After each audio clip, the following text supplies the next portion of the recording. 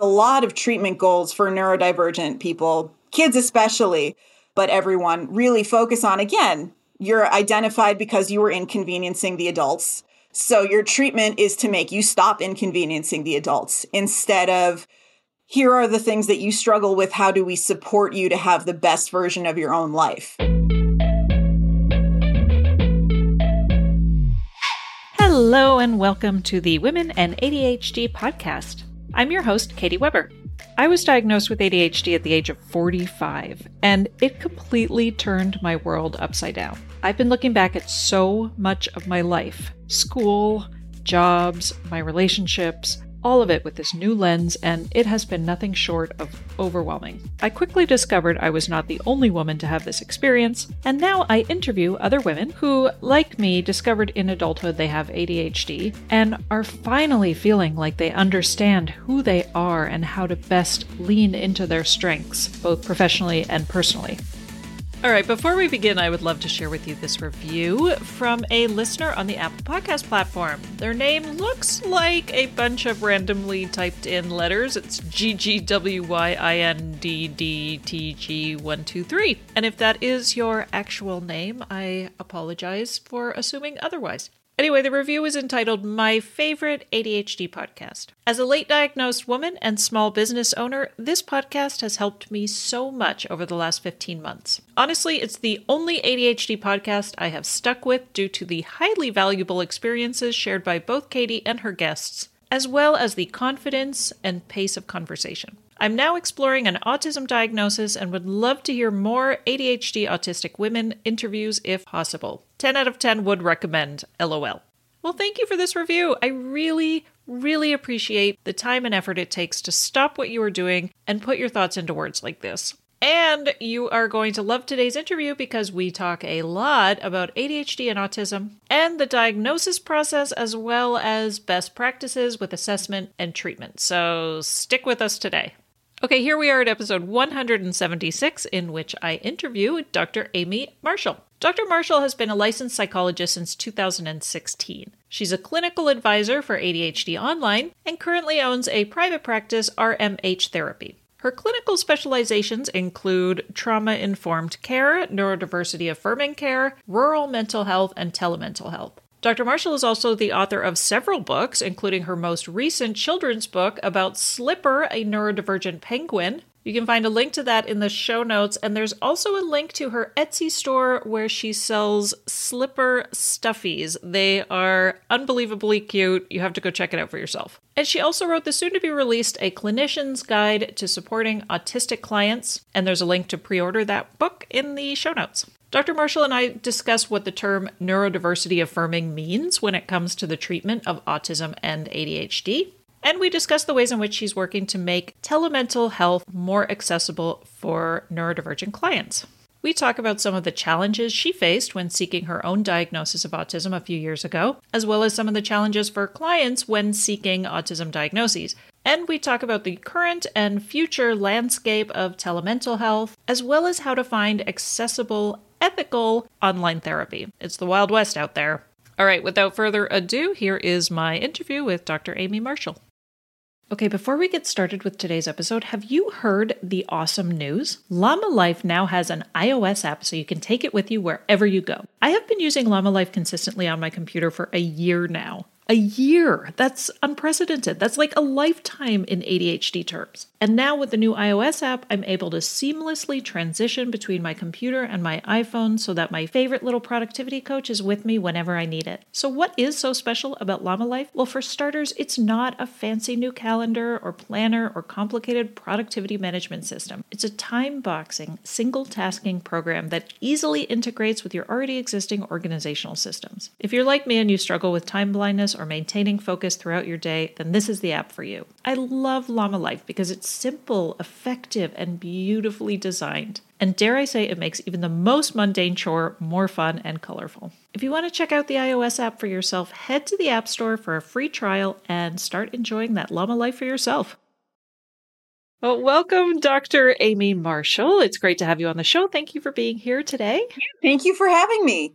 I will admit, as I was doing a little bit of background research, I couldn't keep track of all the the different organizations that you are affiliated with. So, yes, I'm very busy. which is no surprise on this podcast. So I initially found out about you through ADHD Online. You're the lead psychologist there, correct? I'm one of their psychologists, and I'm also a clinical advisor. So basically, I do a number of the ADHD assessments for ADHD Online, and then I also do, like, if another psychologist needs to consult on an assessment. The assessment is kind of a living document. We're kind of always updating it, always trying to make it better. I come in and I say, wording the question this way is better, or tweaking this, or, those kind of things. Awesome. Amazing. I love ADHD Online. I love everything that they're doing. Yeah, me too, obviously.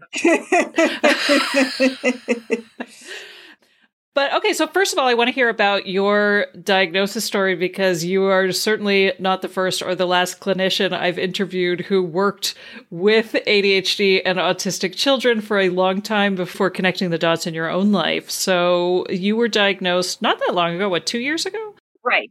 In 2020, so about 3 years now. Oh, okay. Yeah. And during the pandemic, I kind of hit my, something's up here. Right. Well, I think you had talked about it, I think, on Lindsay's podcast about the need surpassing the resources, right? Yep. When demands exceed resources, that's when we see things popping up. Right. And sort of, it's so interesting to think about, like, what is the catalyst that led to the diagnosis? Because for me, it was the pandemic. Absolutely. And, I think most, perimenopause, all of those types, times when women tend to get diagnosed. So having worked so much with children and now adults, like, what were some of those things that you were most connecting to where you thought, okay, this is definitely something to look into?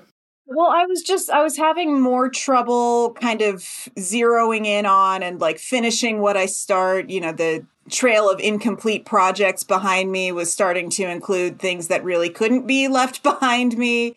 And I got a lot more hyperactive as well, just not being able to sit still. I think some of that, it's less about demands exceeding resources and more about, before I went fully telehealth, I was working with a lot of little kids. So a lot of the therapy I was providing was play-based. And so I was always moving around.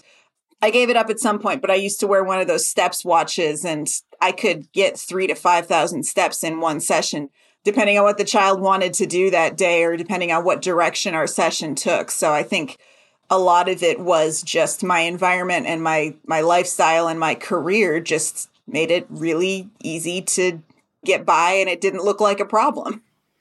Yeah, right.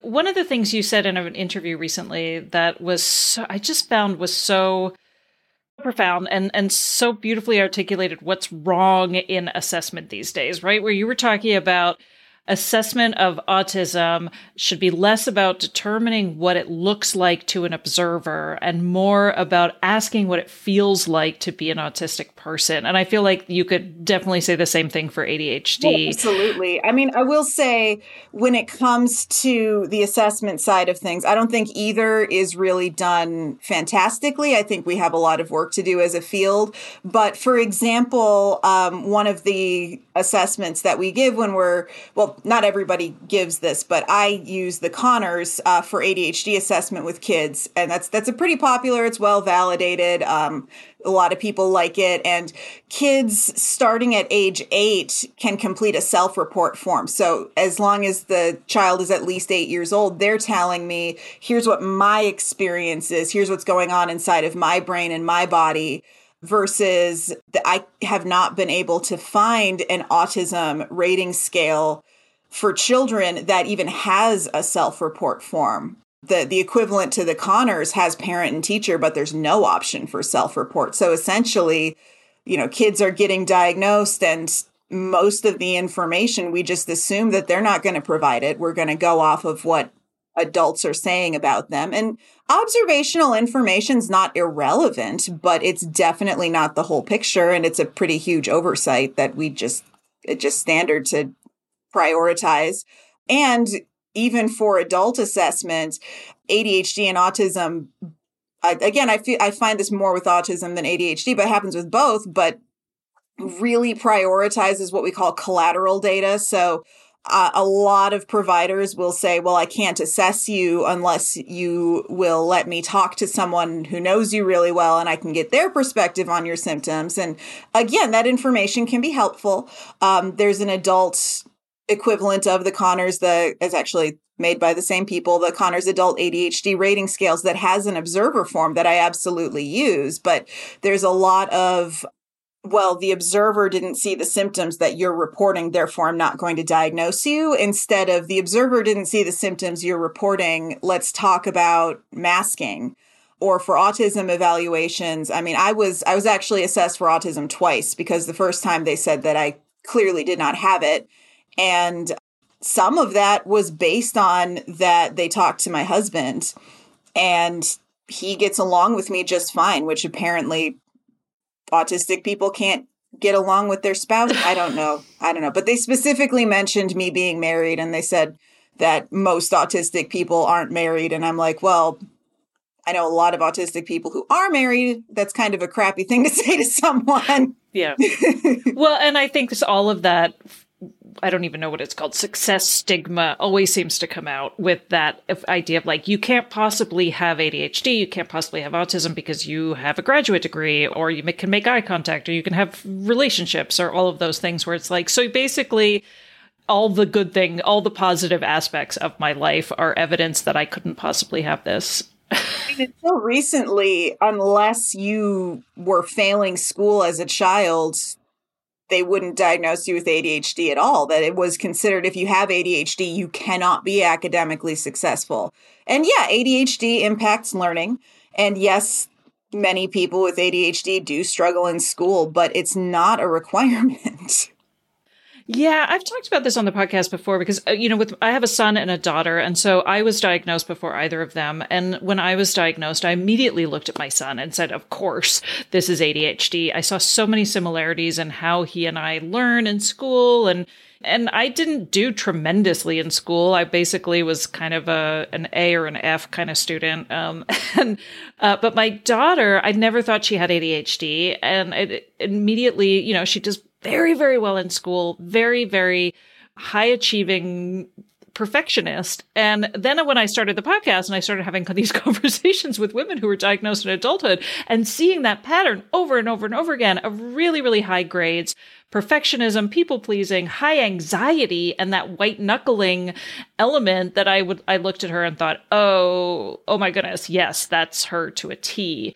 And I was trying to explain this when I was getting accommodations for her in school, trying to explain this to her, the school psychologist and her teachers during the 504 meeting, because she was getting 90s, right? And so they were kind of like, why are we here? Why do you need accommodations if your child is succeeding academically? And it just felt like there was no language around at what cost. It was like all they seemed to care about was that, accommodations are for kids who are not getting the grades. And it felt really surreal to be in the room with them in that moment of just being like, no, there's actually, the fact that she comes home and cries if she gets a 75 is not necessarily like a good thing. It's not good for her mental health, but mental health doesn't seem to come into that. It feels like they want her to tank her grades.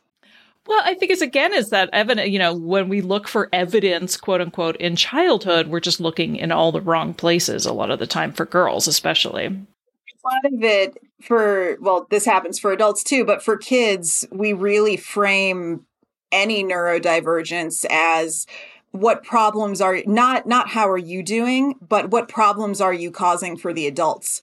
And if you're not causing problems for the adults, then you're fine. Mm-hmm. Right. And that's like a lot of, and I mean, this could be a whole other rant, but, you get the, kids these days, which first of all, we've been literally saying for thousands of years. But second of all, you get there's been an emergence that I think is a good thing with like the positive, disciplined, gentle parenting, attachment focused parenting that really moves away from a lot of punitive ideas that have been really prevalent for a long time. And, you get the people who say, well, I would never have acted out like that when I was a kid. And I always, why not? oh, I wouldn't dare because my father would have what? What were you scared that your father was going to do that child doesn't have to be afraid of? Because I think this is better. Right? Yeah, I know.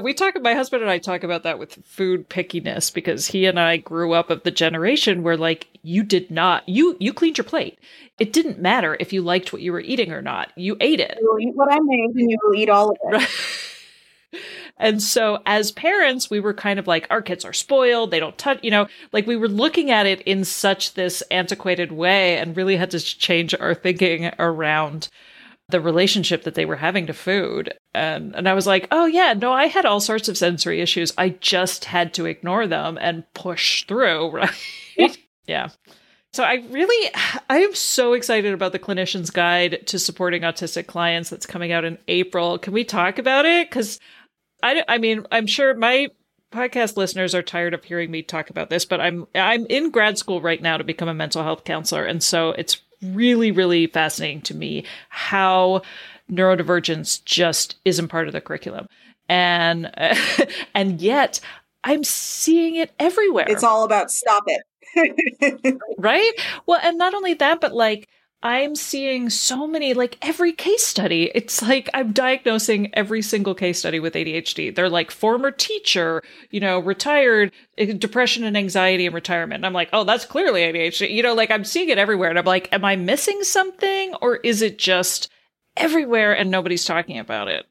So I love the fact that you're actually doing some of these really sort of specific treatment, not only treatment recommendations, but I think also you're just this idea of like not necessarily moving away from treating autism and ADHD and more of like neurodiversity, neurodivergence affirming. And so can you talk about like what is the difference there? So I know the book has specific recommendations and that's kind of, I'm mixed on because first of all, people want tools. People want actionable counselors, therapists, psychologists are always like, okay, but then what should I'm in a session. What do I do right now? And I get that. And it's a marketing thing, but I'm also like, it's less about do XYZ. Neurodiversity or neurodivergence affirming mental health care isn't about what specific tools you use in the session. It's about your overarching philosophy and your overarching approach to treatment, which is shifting away from this pathological medical model of something is wrong with you that we need to fix, and more about embracing the fact that, so neurodivergence is the people whose brains fall outside of that neurotypical umbrella, there's no such thing as normal, but this is like what society expects from you. And the neurodivergent people are the people whose brains don't automatically conform to that. And neurodiversity is everybody. So neurodiversity is includes everybody, neurotypical, neurodivergent, like we're all part of neurodiversity, but according to the CDC, only about 20% of us are neurodivergent. So our brains don't fit the expectation, which is probably why that's the expectation. It is the majority of people, but that doesn't mean we say, okay, 80% of people fit in this box. So this box is going to be the only box that, this is the only place that anybody can sit. And so 20% of people are just going to be really uncomfortable. So being neurodiversity affirming is embracing the idea that it's not a bad thing. It's not a problem to be fixed if you don't fit in that box. Like that's okay. And it's okay to have support needs. It's okay if your neurodivergence disables you and you can't contribute to capitalism because why is that the system anyway? It's okay if your neurodivergence has aspects that make your life better. My whole I firmly believe that my business is where it is because of the way that I hyper-focus and because of drive that I don't think I would have if I wasn't neurodivergent. It's not that toxic positivity. This is secretly a superpower. And don't let anyone ever say anything negative. It's like, well, there are also support needs. And that's like holding both of those things.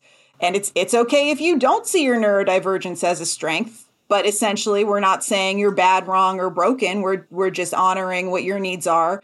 And it's shifting because a lot of treatment goals for neurodivergent people kids especially, but everyone, really focus on, again, you're identified because you were inconveniencing the adults. So your treatment is to make you stop inconveniencing the adults instead of, here are the things that you struggle with. How do we support you to have the best version of your own life? And so, I do come in with, here are some specific things you can do, and here is how those things can be neurodiversity affirming. But the main message is that shift of the mindset away from, we need to fix you, to, no, you're fine. How do we support you? Say goodbye to your credit card rewards. Greedy corporate mega stores, led by Walmart and Target, are pushing for a law in Congress to take away your hard-earned cash back and travel points to line their pockets. The Durbin-Marshall credit card bill would enact harmful credit card routing mandates that would end credit card rewards as we know it. If you love your credit card rewards, tell your lawmakers, hands off my rewards. Tell them to oppose the Durbin-Marshall credit card bill. I, as a coach, have worked with so many women who have said, I had a terrible experience in therapy. And I get it, because I certainly, as somebody who was diagnosed since university with depression and anxiety, never felt like it fit, always felt like there was something else happening. But also constantly was wondering what's wrong with me, and I feel like there was a lot happening in therapy that was like much more acceptance based and less dealing with, I don't even know what I'm trying to say. Like there, sort of that nice fine balance between working on that frustration, that executive function, and finding those tools. But at the same time, like you said, there's nothing wrong with you, right? Nothing wrong. Again, not that toxic positivity of, no, nothing's wrong. But just like you're not a problem to be solved. You're a person. Right. Yeah. But I also feel like, thinking about like what are some of the approaches that work really, really well with neurodivergent clients, and thinking about that a lot, because the whole reason I've gone from coaching into counseling is because I think there is a lot of toxic positivity in coaching, and there isn't a lot of contextual work in terms of why you are feeling the way you are feeling and what's leading up to that, right? So I feel like, there needs to be a more holistic approach. But I'm also curious about like, what are some of those unintentional harms that are being done in terms of like best practices? Well, when it comes to autism, first of all, the so-called gold standard of autism treatment was designed to cure autism and to make autistic kids stop being autistic. First of all, autistic people are more likely to have trauma than the rest of the population, and are more likely to have a mental health disorder as a result of their trauma. So I forget the exact number, but is it something like 5% of people have PTSD? But 25% of autistic people have PTSD. And 50% of autistic people who were put through applied behavioral analysis therapy have PTSD. So basically, this treatment that is marketed as best practice and gold standard, if you're listening with audio and not video, I'm air quoting the hell out of this sentence, doubles your risk of developing post-traumatic stress disorder. And that's considered the best option. Like, sit with that for a second. The best thing we can offer you is going to make you twice as likely to be traumatized. Yeah. But that's the best, and that's what you should do. And neurodiversity affirming approaches are also, like, by nature, you can't be neurodiversity affirming and not also be intersectional in your awareness. It's neurodivergence related disabilities. It's disability justice as the umbrella term of all the different types of disabilities. It's racial justice. It's, gender justice. It's LGBTQ plus justice. If you're not, if you're like, I'm neurodiversity affirming, but you're also still ascribing to really racist ideas, you're not really neurodiversity affirming. You have to be aware of all those different things and the way that all those things intersect, and being aware of the system's issues that contribute to why the system is so harmful. I'm not the voice on this. I just think it's something we should all be aware of. So go listen to other people, not me. But there is discussion in the Black autistic community specifically that we are aware that ABA increases risk of trauma. And also, my Black son has loud public meltdowns, and ABA will make him stop having meltdowns in public very quickly. And I'm worried a cop is going to come and murder him. And I've seen in autistic spaces, I've seen Black parents get screamed at by white autistic people. You're traumatizing your child, instead of, it's pretty messed up that their choices are increase my child's risk of being killed by the police or put my child in a therapy known to be traumatizing, but they're more likely to survive into adulthood. Like, why are those the options? So it's the whole awareness of how everything intersects and connects, and the larger systems that we need to break down for that. Damn. Whew, sit with that for a minute, right? It's so true, right? Anytime you are surfing along with convention, you should question it, and you should think about application and all of that, right? And I think there is a lot of that dogma exists in countercultures just as much as it does in traditional, and so I see it a lot in like body image and body positivity movement. There's like a lot of dogma there that can end up being, feeling really bullying and exclusive. So, wow. Yeah. Speaking of intersectionalism, I follow a couple of physically disabled individuals, and I've seen them get ripped apart by the body positive movement for expressing, I get frustrated with things that my body's not able to do. It's like, how dare you? We love our bodies. All bodies are good. And it's like, I'm not saying bodies are bad. I'm not saying, I'm not feeding into any of that negative, like any of that like harmful stuff, but people are allowed to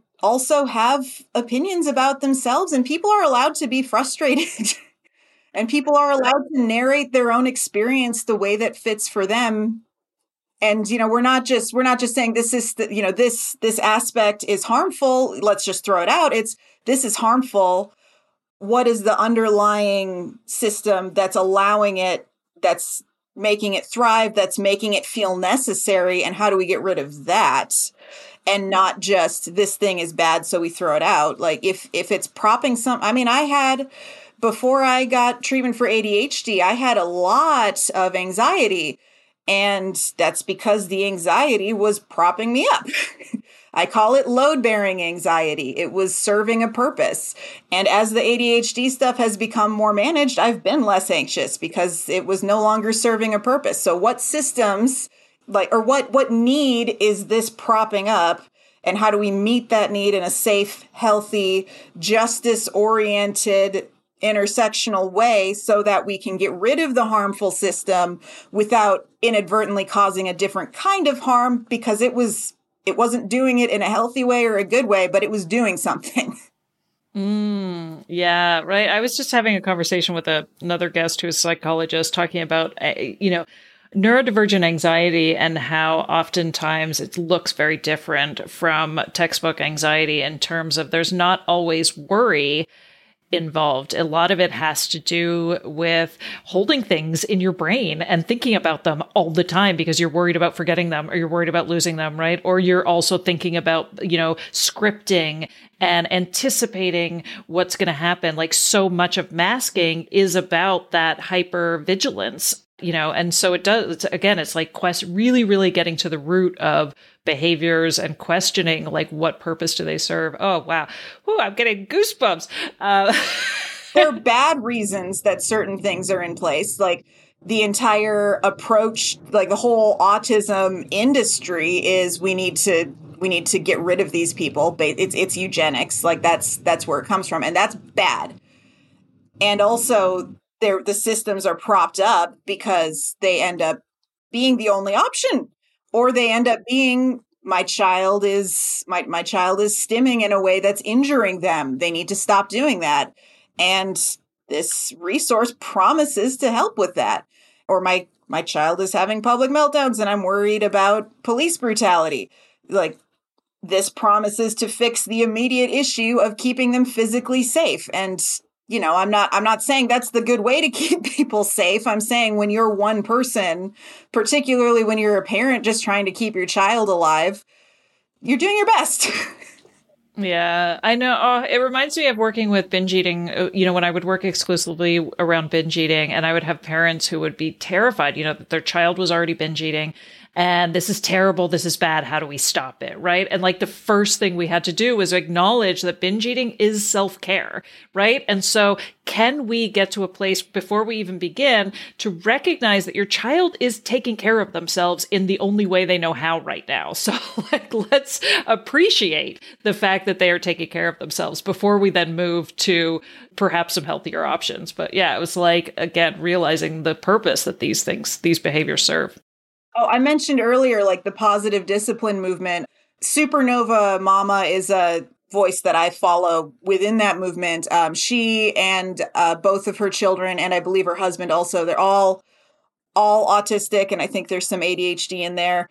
Her thing that she has a lot of things that she says a lot that are very helpful, and, go follow her. But one of the things she says a lot is all behavior is communication, and all behavior meets a need. So you can't just say this behavior is bad, stop it. You have to say this behavior is harmful because of XYZ, but what are you trying to tell me with this behavior, and what need is this behavior meeting for you? Because when you realize what the behavior is communicating for a need, then you can say, oh, okay, the binge eating is your self-care to meet this need. Okay, here are some healthier skills you can start to build, and then you won't have the need to do the more harmful behavior. Right? Or even just in the context of school and avoidant behavior, right? Avoidant behavior, or no kid wants to do poorly. So you always have to assume that there is a barrier in the way if they're not meeting their own potential. Even though I should never say that word because I hate that word, but a lot of baggage around that one. Oh, yeah.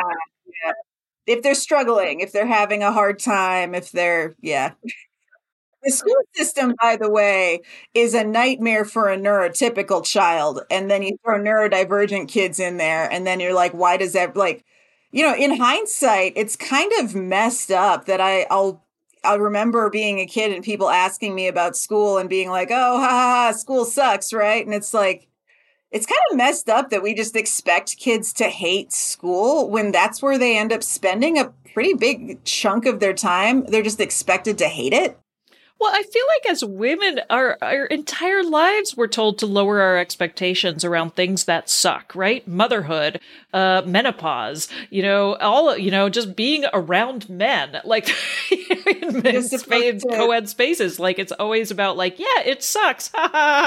There's just such this collective shoulder shrugging around so many elements. The guy who does next to nothing of consequence, but he's such a great man, he doesn't hit you, and it's like, that's the bar. Doesn't hit me is the bar. Oh yeah. Excuse me. But I think about like intern culture and all of these ways where you're sort of like, yeah, you just gotta, you gotta grit your teeth, or even, in just talking about like practicum, and we, having all these conversations around how you're unable to advocate for your mental health, and how ironic it is that practicum is so terrible for, or even just doctors in internships, and, and the hours that nurses do. Like, it's just, it's all of these healthcare providers who are in these terrible situations for their mental health. And yet you're kind of like, well, it's boot camp. That's how you get through it. Why'd you go into this field? Like, okay. Right. And then they say, if you don't like it, why are you in this line of work? And then they say, why do we have a shortage? On a completely unrelated note, why do we have a shortage? Yeah. You're a nurse and you get just underpaid and mistreated all the time, and people dump on you, and you're supposed to just work 12-hour shifts that are rotating. So like one day you're working 8 to 8 in the morning, like 8 a.m. to 8 p.m. And then 2 days later, you're supposed to work 8 p.m. to 8 a.m. And if you don't like it, you should leave. How come we don't have enough nurses? And then, and then you think about it, all the fields that tend to attract people with ADHD are teaching, nursing, social work, like all of these careers where they're paid terribly and the expectations are for them to be, selfless and angelic at all times. So now, one of the things you talk about as well in the book, in the Clinician's Guide is advocating for accommodations, right? And kind of what role do clinicians and therapists play as advocates for autistic clients? So I'll say, first of all, I'm going to tell you what I feel that role ought to be, and it's probably going to make some other clinicians unhappy. This is not necessarily how it is, and not everyone agrees with me that this is how it ought to be. I'm not saying I'm right about everything. I have all the answers, but the way that I see it is we're really taught that we don't. Now it's different for social workers, but psychologists, at least, we're really taught that we don't advocate for our clients. We're there in our role in the office, and we can help teach the client assertiveness, but then they go and they do the rest. And, yes, it's good to teach people to stand up for themselves, to get the tools to self-advocate. But I also think that it's very important for me to advocate for them as well, because frankly, there are times that my voice is going to weigh more because I'm calling as the professional. I'm calling as the person with a doctorate. I'm calling as the person who did the evaluation. And I'm saying, no, this is what you need to do. And I feel like it's important to advocate for my clients in that way. And some feel like that maybe doesn't empower the client to do it themselves, but I feel that you can do both. And frankly, there have been times where I will encourage the client, here's an opportunity for you to advocate, and they're just not getting anywhere. And I say, listen, if you sign a release, I'll make a phone call. And then the issue is resolved in one phone call. And I don't know why I would put them through making call after call after call, not getting anywhere, if I can just call and say, hey, knock it off, and then it works. Yeah. And I think that also perpetuates this idea that you have to be at your wit's end before you can ask for help. And I think that's something that's drilled into us, especially as women. Even using the example of my daughter and her high grades and still wanting a 504, the same thing happened to my sister-in-law and her daughter. They went to her high school to get a 504. Her grades are fine. And so she didn't get the 504. And I was like, this is terrible. You need to go back there. And the mom was like, I don't have the fight in me. She was like, we'll just see how she's doing. And if her grades start to slip, then we'll go back and we'll talk about it. And I was all up in arms because I'm like, we shouldn't wait until their grades slip because that affects their sense of self, right? She's struggling now. Exactly. And so I'm like, but I think that it kind of perpetuates this idea that like, I have to show how much I am suffering before I can ask for accommodations. And I feel like that's just the narrative around accommodations is all wrong, because that's where it's like, you don't have to show that you are impaired in order to want to live your ideal, have the ideal situation. Right. Yeah. It's the, somebody's got it worse, therefore I don't have problems. Like, well, no, someone's always got it worse. And that doesn't invalidate what you're going through. I want to get back to the diagnostic criteria, because I had a chuckle when I was listening to one of your interviews when you were talking about the fact that you were having a hard time getting diagnosed with autism because you're the one who diagnoses in your state. And so you had a hard time finding somebody else, right? And so, I'm at the place now where I'm like, do I or don't I with an official diagnosis of autism? Same for my daughter. And I'm like, I don't know if I have the energy to seek it out. It's so difficult. I'm like, what do you notice in terms of adult diagnostic criteria for autism? And like, where do you feel like changes need to be implemented? Officially, there is only one set of criteria for everybody, regardless of the diagnostic criteria are the diagnostic criteria. And again, it's very much based on observation. It's very much written how young children tend to look. It's very much written how young white boys tend to look. And it doesn't account for, first of all, technically, according to the diagnostic criteria, if you can mask, then it's not really autism. And it's like, well, no, that's not how these things work. And I mean, I will say, first of all, I think that self-identifying, if you resonate and you're like, okay, a lot of this really seems to apply to me, that's valid, because it is difficult to find someone to do an assessment. It's difficult to find someone who is going to do the assessment in such a way that they're going to acknowledge, even if you're masking, that doesn't mean you're not autistic. It's hard to find someone who has that neurodiversity affirming approach and has that acknowledgement of, here are the limitations of the research and of the history. There's also risks that come with having that in your medical record. I mean, because yes, discriminating against someone based off of disability status is illegal, but that lots of stuff's illegal. Laws don't matter unless they're enforced, and it's not a very well enforced law. There are also laws that blatantly discriminate against autistic people, specifically if they have the diagnosis in their medical chart. Yeah, I remember you talking about this.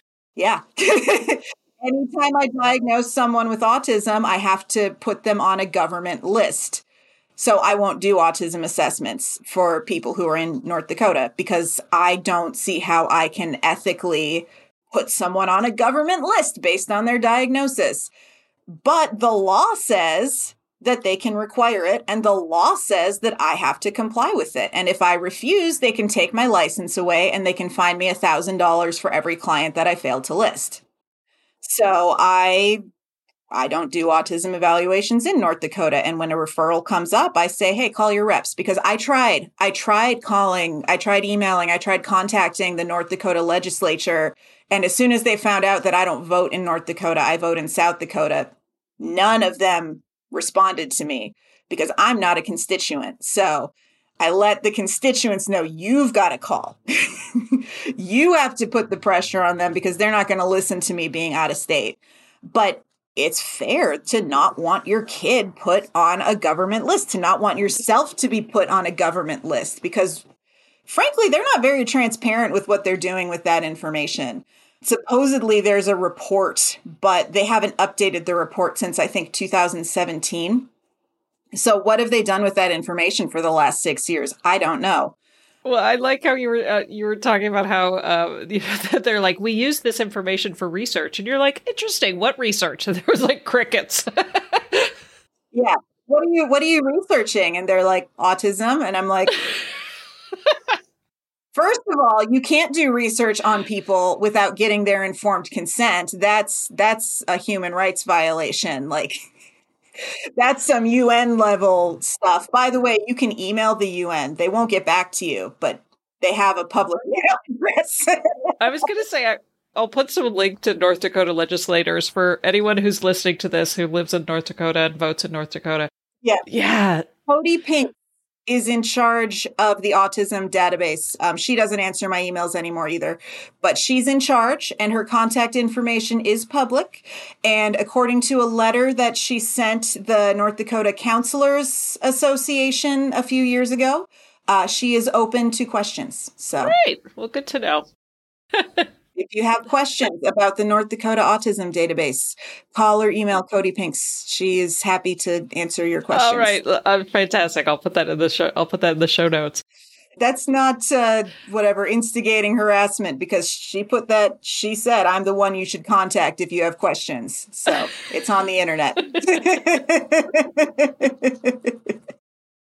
Hey friend, if there's one thing I've learned about ADHD over the last few years, is that we can thrive with the right combination of accountability, planning, coaching, and peer support. Knowing all this, I set out to create the ultimate all-in-one coaching and accountability community for adults with ADHD or learning disabilities. I knew I couldn't do it alone, so I joined forces with one of my favorite ADHD coaches, Alex Gilbert of Capable Consulting, and together we launched the ADHD Lounge. The Lounge was created as a safe place for neurodivergent adults away from other social media, where we offer live group calls, co-working, and body doubling every weekday for accountability, focus, and skill development. We have weekly and monthly goal planning sessions to keep yourself on track. We also have one-on-one office hours with myself and Alex. And of course, friendship and lots of peer support. We have 3 different membership levels to meet you where you're at. So if you're looking for an affordable way to stay connected, productive, and accountable, while also having regular access to ADHD coaching and expertise, then make sure to come join me in the ADHDlounge.com. Again, that's the ADHDlounge.com. And as a listener of the Women in ADHD podcast, you can get 30% off your first month with the code podcast30. So head to the ADHDlounge.com and use the code podcast30 to get 30% off your first month.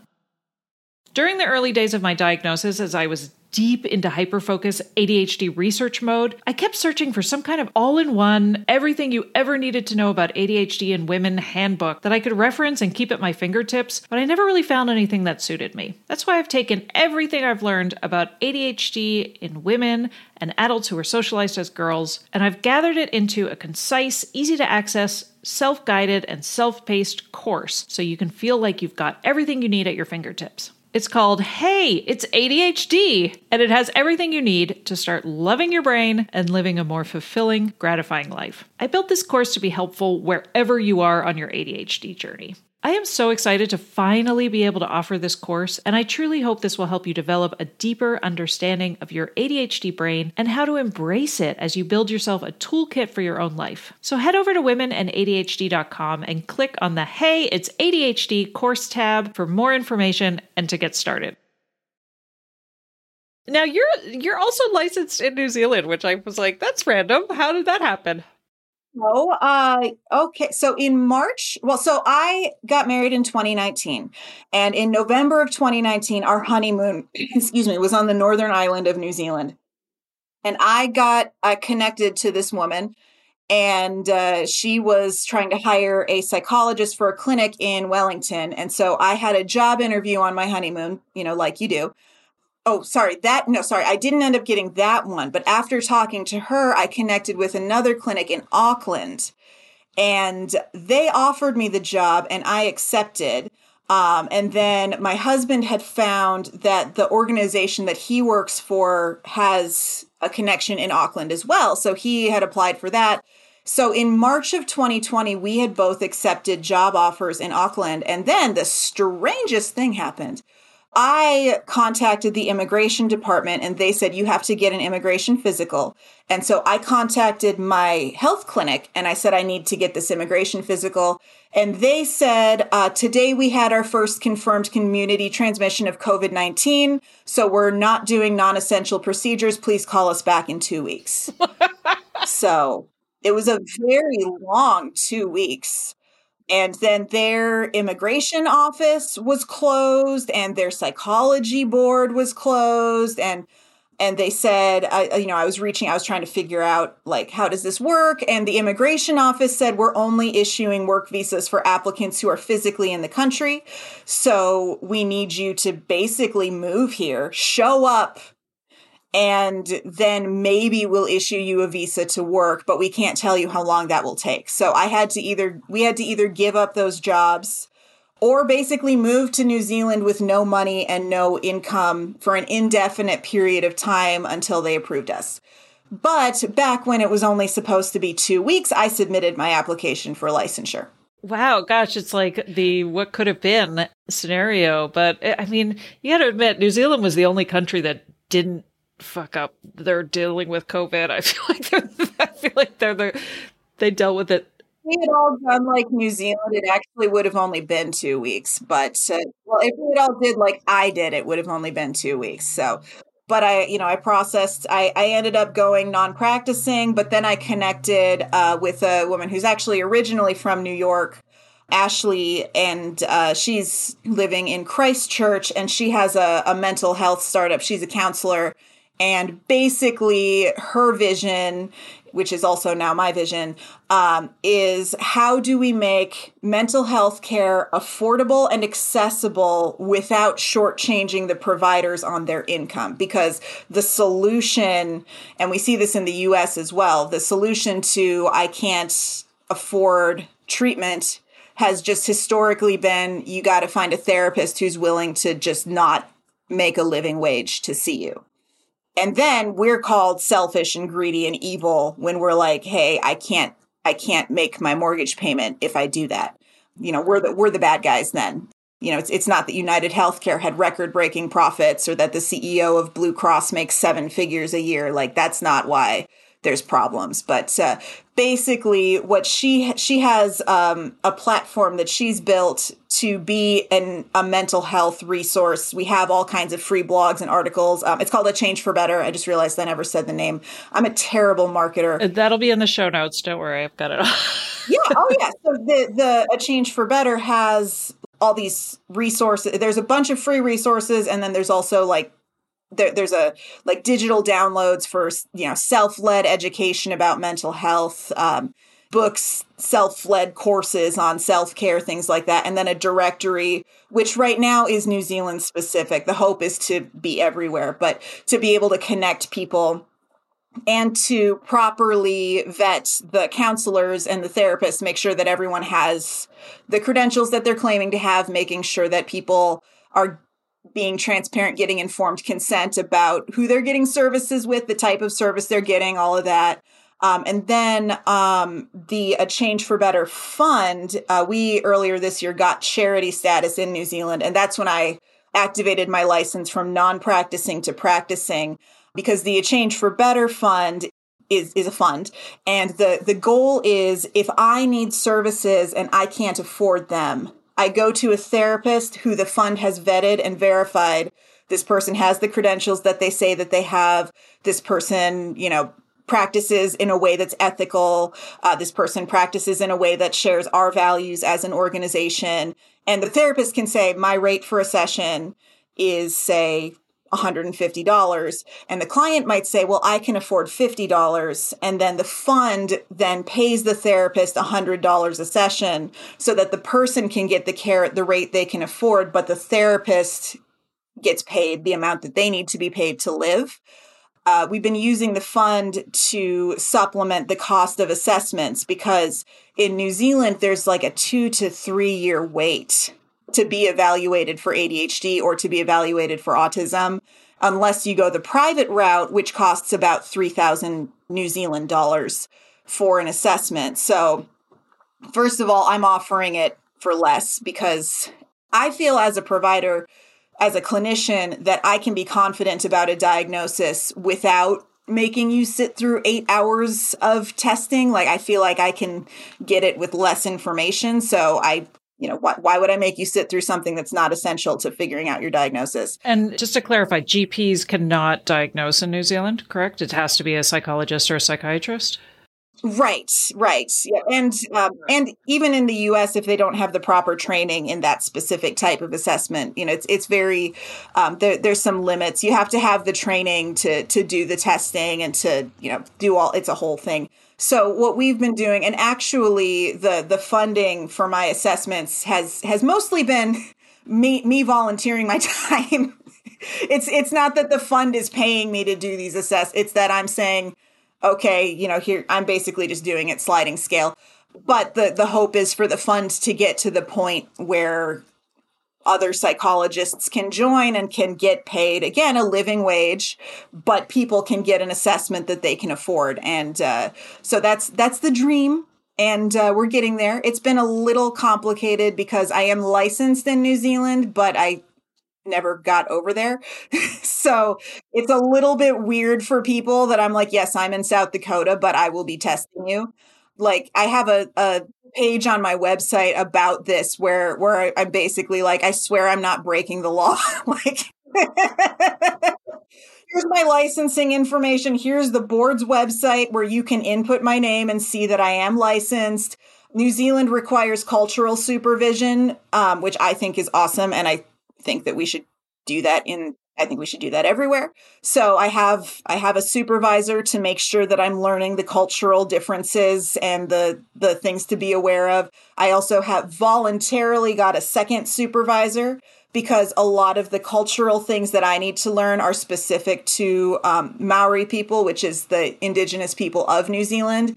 And I couldn't find a Maori psychologist, and the psychology board wouldn't recognize someone who wasn't a psychologist. So I just voluntarily have a second supervisor so that I'm basically paying a Maori woman to teach me about her culture. So yeah, so I'm pretty thorough with all of that, but it's still like, you're halfway across the world. Like, what are you doing? And it's like, well, because I feel very strongly about this. So So I'm curious about telemental health. The climate around the landscape has changed so much so quickly in the last 3 years since the pandemic.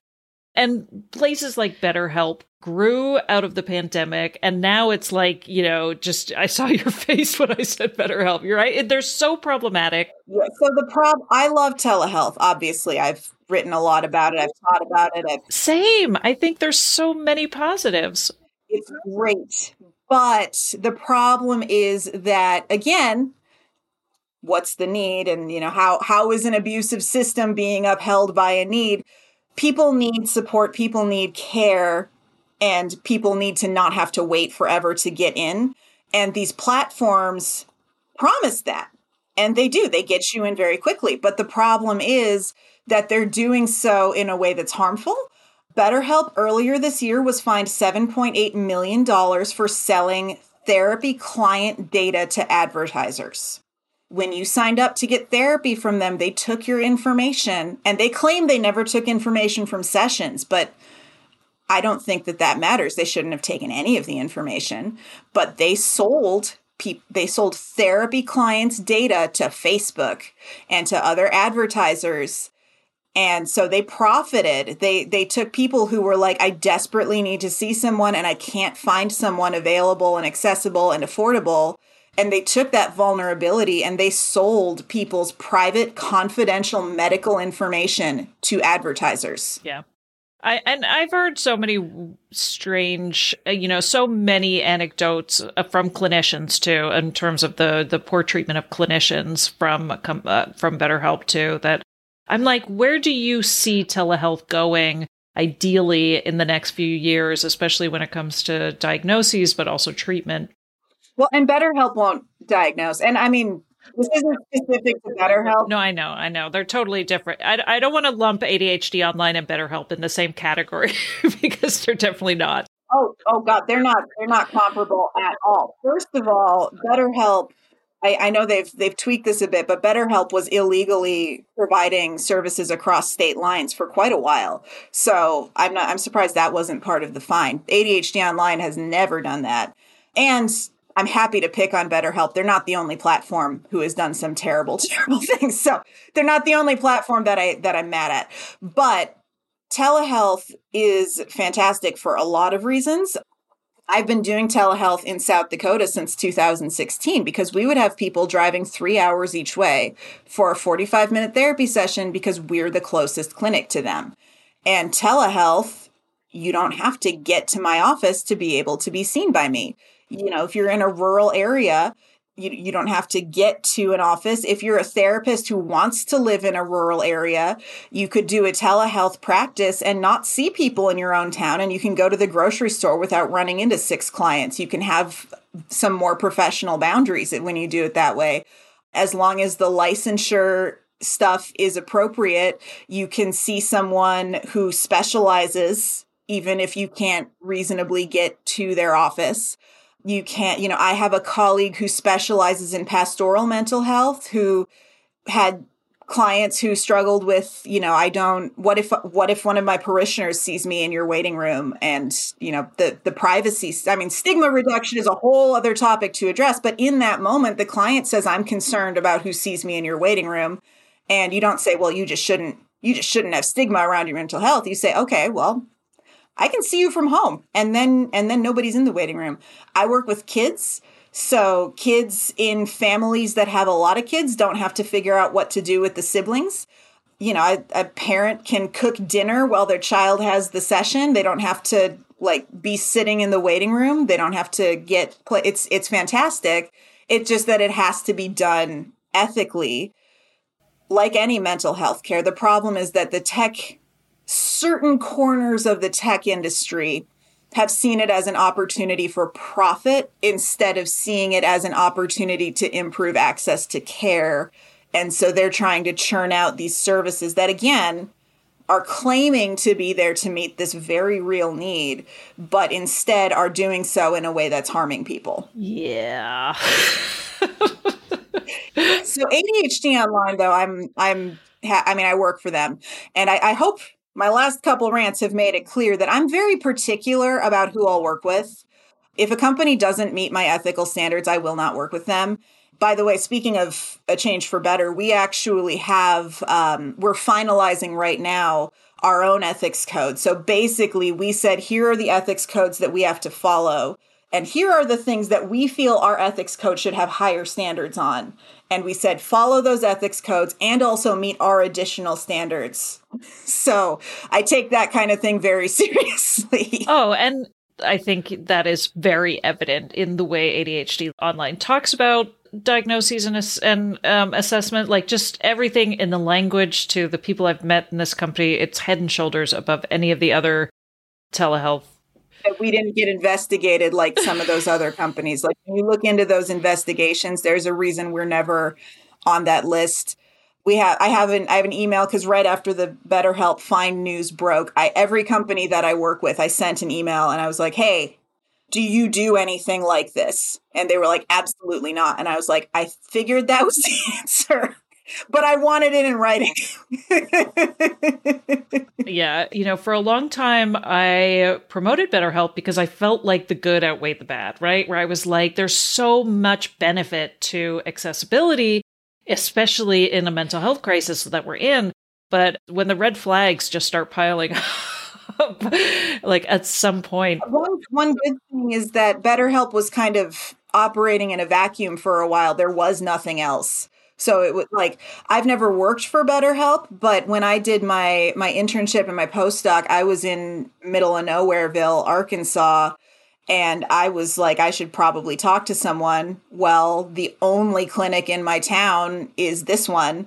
The only other therapist in driving distance is my boss. So I guess that's not one of the choices. And so I was briefly a client of BetterHelp because that was it. Yeah. There were no other options. So I don't know. I looked into it. The dates that I went I'm not eligible for compensation under that fine. But if you've been a BetterHelp client, look into it because they're going to divvy that fine up among all the affected people. So check. All right. Get your class action lawsuit money, do that.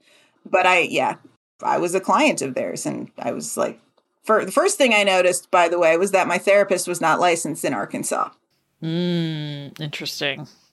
Now, do you know of other U.S.-based group practices or agencies that are operating more along a change for better in that same model? There are some that are good. Basically, and I'm hesitant to endorse someone I haven't worked with because then I get to see all their operations. But you want to look for HIPAA compliance. You want to read the privacy policy. I know that they're just mind-numbingly boring and they're awful, but you want to read the privacy policy and you want to specifically look at the section on third-party disclosures. They have to have basically a statement of, we do third-party disclosures when it's legally required of us.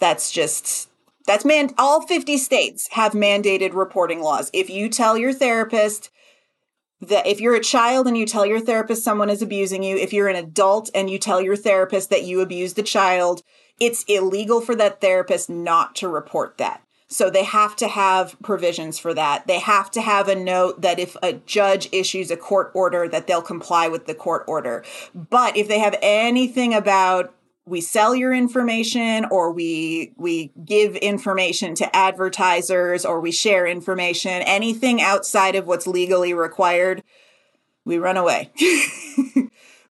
Now, I didn't write the privacy policy, so I'd have to double check. But there might be Change for Better has will sometimes take anonymized data. So they might take statistics about how many people visited our website from the United States today. And they'll monitor that information for the business's knowledge. But that doesn't say Katie was on the website. That just says X number of people in the United States were on the website. And they're very particular about anonymized data. You can do a little bit more with before it gets ethically icky. But when you're selling identifiable data, then no. Yeah.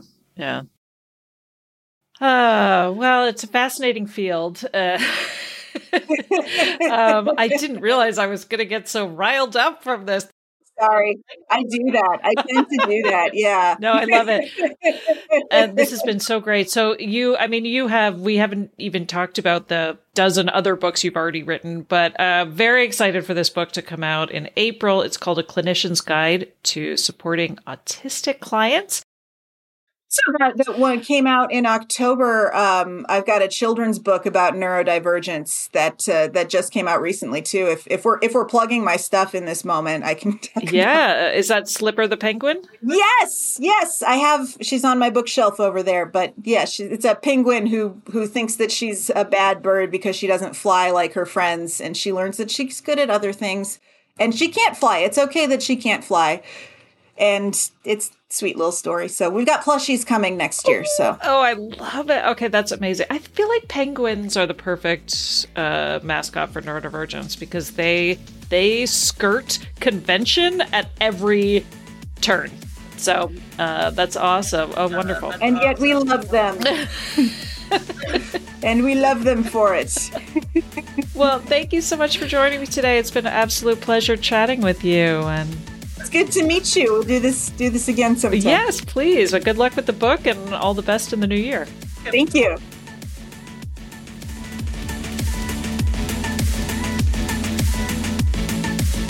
There you have it. Thank you for listening, and I really hope you enjoyed this episode of the Women and ADHD podcast. If you'd like to find out more about me and my coaching programs, head over to womenandadhd.com. If you're a woman who was diagnosed with ADHD and you'd like to apply to be a guest on this podcast, visit womenandadhd.com/podcast guest, and you can find that link in the episode show notes. Also, we ADHDers crave feedback, and I would really appreciate hearing from you, the listener. Please take a moment to leave me a review on Apple Podcasts or Audible. And if that feels like too much, and I totally get it, please just take a few seconds right now to give me a 5-star rating. Or share this episode on your own social media to help reach more women who maybe have yet to discover and lean into this gift of neurodivergency. And they may be struggling and they don't even know why. I'll see you next week when I interview another amazing woman who discovered she's not lazy or crazy or broken, but she has ADHD. And she's now on the path to understanding her neurodivergent mind and finally using this gift to her advantage. Take care till then.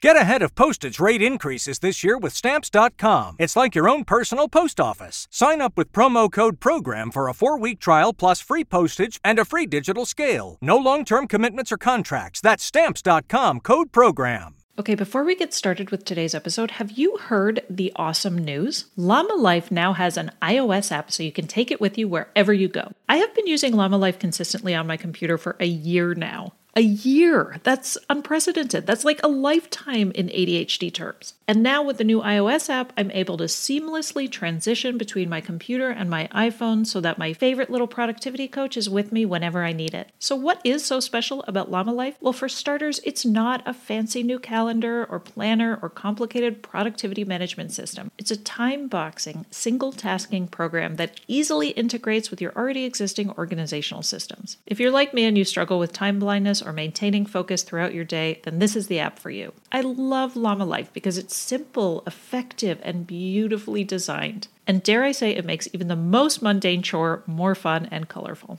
If you want to check out the iOS app for yourself, head to the App Store for a free trial and start enjoying that Llama Life for yourself.